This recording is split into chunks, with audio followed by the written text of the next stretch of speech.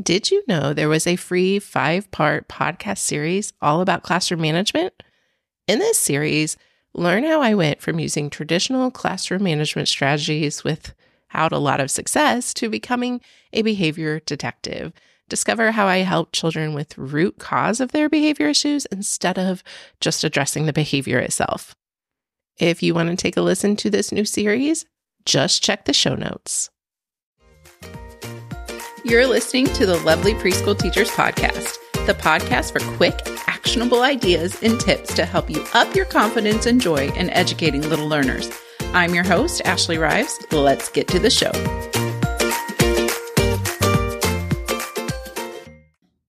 Welcome to the Lovely Preschool Teachers Podcast. This is episode 17, Supercharging Your Circle Time. Oh, circle time. Sometimes circle time can be very stressful for teachers and maybe even students because we are finding ourselves correcting a lot of behavior. With the short attention spans of our little ones, this circle time can quickly become rolling around, touching our friends, bothering our friends, making them yell, chewing on our shoes, putting fingers up noses. So many different things can happen around the circle time while you're trying to keep them engaged and keep them on task that sometimes the question becomes, is it honestly worth it? Is having circle time even worth it? And I do think you have to ask yourself that because when things aren't working, are we really getting any benefit out of making children sit, not engaged, rolling around? Is it even worth your time? But before you go totally ditching circle time, I do want to share with you some things that we can do to supercharge our circle time, maybe some things you hadn't really thought about, because I do feel like circle time does have some amazing benefits, whether you call it group time, whether you call it class community time, whatever it is that you call it, you're coming together as a group and you're learning together, which will happen a lot throughout their school lives. And so kind of bringing this piece in that sometimes we have to wait to have our voice heard. It's okay to have to sit for a couple minutes and do some listening. So we're kind of building up this attention to task, but making sure that we're doing it in a way that isn't stressing us out, stressing them out, and making the whole thing not even worth it. So I'm going to go through a couple of things that I think can help you supercharge your circle time and make it something that you want to do and that children want to do. And then if you skip it, they notice, in the past, before I kind of really tried to up my game, children didn't even ask when I skipped circle time. And now it would be like, wait, we didn't do it, which is exactly the kind of excitement and engagement we want behind having this group time together. All right, let's start with routine. While routine and consistency is hugely important for young learners, and all of us really, sometimes we end up getting too routine, and that ends up making things lackluster. Now, yes, children need that routine. They need that consistency. They need to know what's happening next. It makes them feel safe and helps them understand the rules within our classroom and how we're going to kind of work together on this thing called preschool. But it's also important to note that after a while, some of that routine and consistency can become too mundane. And you see this when we maybe leave out certain manipulatives or toys for too long. They stop playing with them. They've been there, done that. They go find something else. And if there's not something else, they find a different way to use the material in a way that satisfies them. So we know that that consistency is huge. We know that that routine is huge. But sometimes during circle time especially, looking at, is it too routine? Is it too same every day, why even show up type of thing? I knew it was getting bad in my own circle time when I didn't even want to have circle time. Like I was like, oh, I wonder if we could skip it today. I wonder if they would even notice. So if it's that routine and that boring for me, how can I expect my little ones to be involved and excited about it? Like, no wonder they're rolling around and their feet are in the air and they're, messing with their friend and they can't sit still. No wonder, right? Because I thought it was even boring that I was hoping that we could just skip it that day and they didn't, maybe they wouldn't notice. But what I was doing was incredibly routine. So, we would start with a greeter, then we would do the well-wisher, then we do the weather, then we would do the calendar, then we might review some things and done. And we do that over and over each day, which at the beginning of the year, obviously worked great because this was new to them. But the more as weeks went by, the more children were like, whoa, okay, I know what we're doing. Great. And kind of checked out from it. And honestly, I did too. So it became clear that circle time either needed to go or it needed a facelift. So as you can probably guess, I chose a facelift. I really have this thing where when something is going wrong in my classroom or it feels off, that I have to find something to make it better. And I knew I didn't want to let go of the whole circle time component because I think it can be powerful, but I knew that I needed to try something new. And new is exactly what it needed. It needed some newness inside the routine. But how do you keep the routine without making it so routine? That really was the question. And it became clear that I needed to add some newness inside the existing routine. I needed to add pieces in that would make it engaging, would make it exciting, would bring the children in and have them be bigger parts of the circle time so that engagement and buy-in was even bigger. So here's a couple of things that I did. And just for a little backstory, I have always used classroom jobs, and every student has a job every day. I have some information about this in the show notes if you want to learn more. But my classroom jobs also overlap, some of them, to circle time. So this automatically brings children in, has them be a part of it, has them have a job in it, and this already makes some more buy-in and some engagement there. But I was only doing this with like the greeter and the weather and helping count on the calendar. I felt that I could add even more newness by letting students lead those parts and then also change up those jobs that they would do during circle time throughout the year. So I generally will take away maybe the well-wisher and add in a different job. And we go through that job, everyone gets a chance at it, and then we add another one. So for example, we do a survey taker.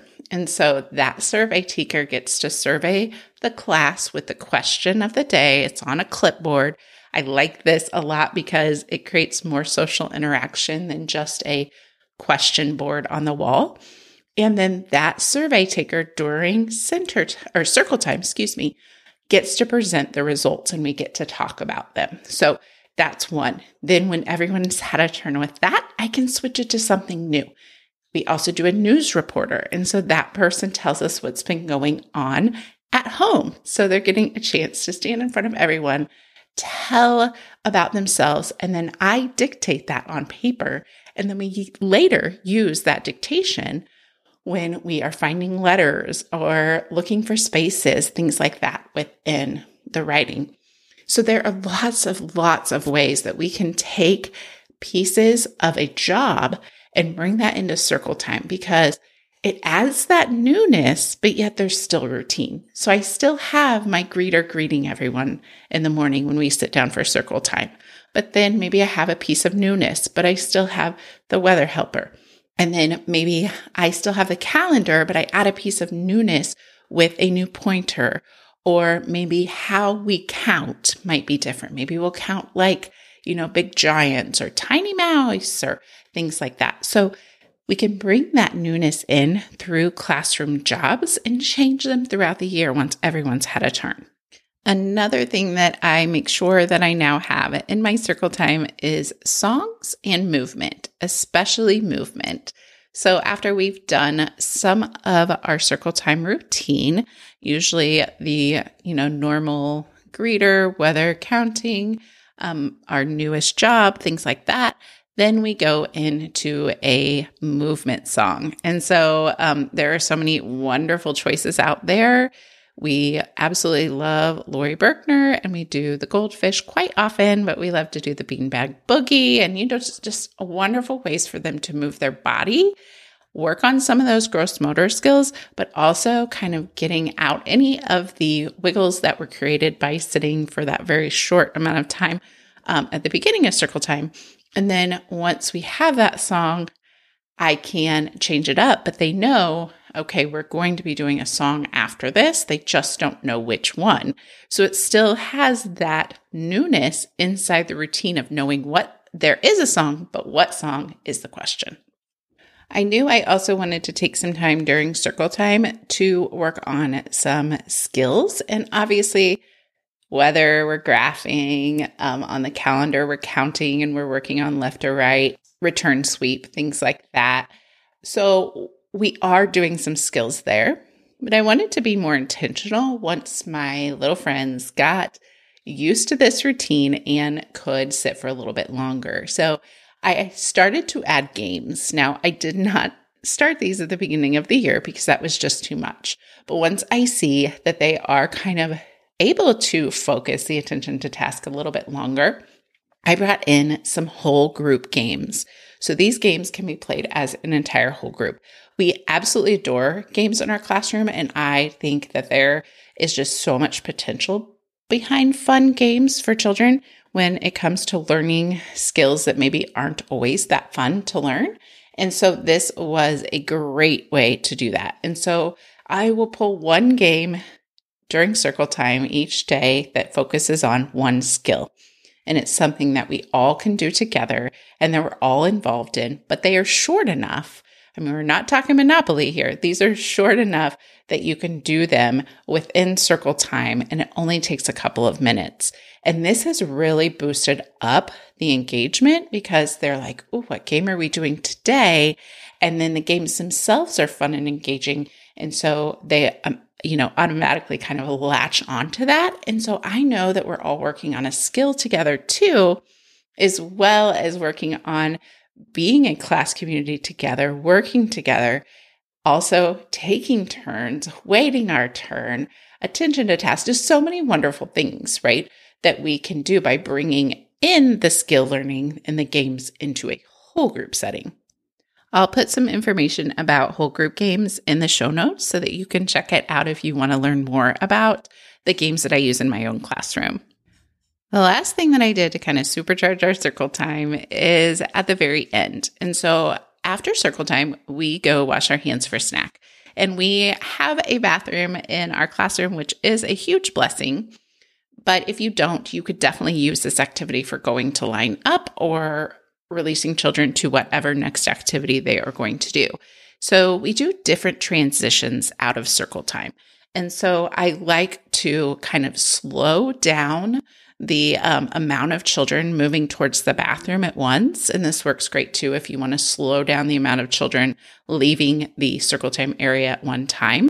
And so we do different transitions. So whether it might be pulling a name stick out of a cup. So I have all their names written, sticks in a cup that they can start recognizing their name. Maybe I just do first letters. So they can work on first letters and I can hold that up and say, here's the A.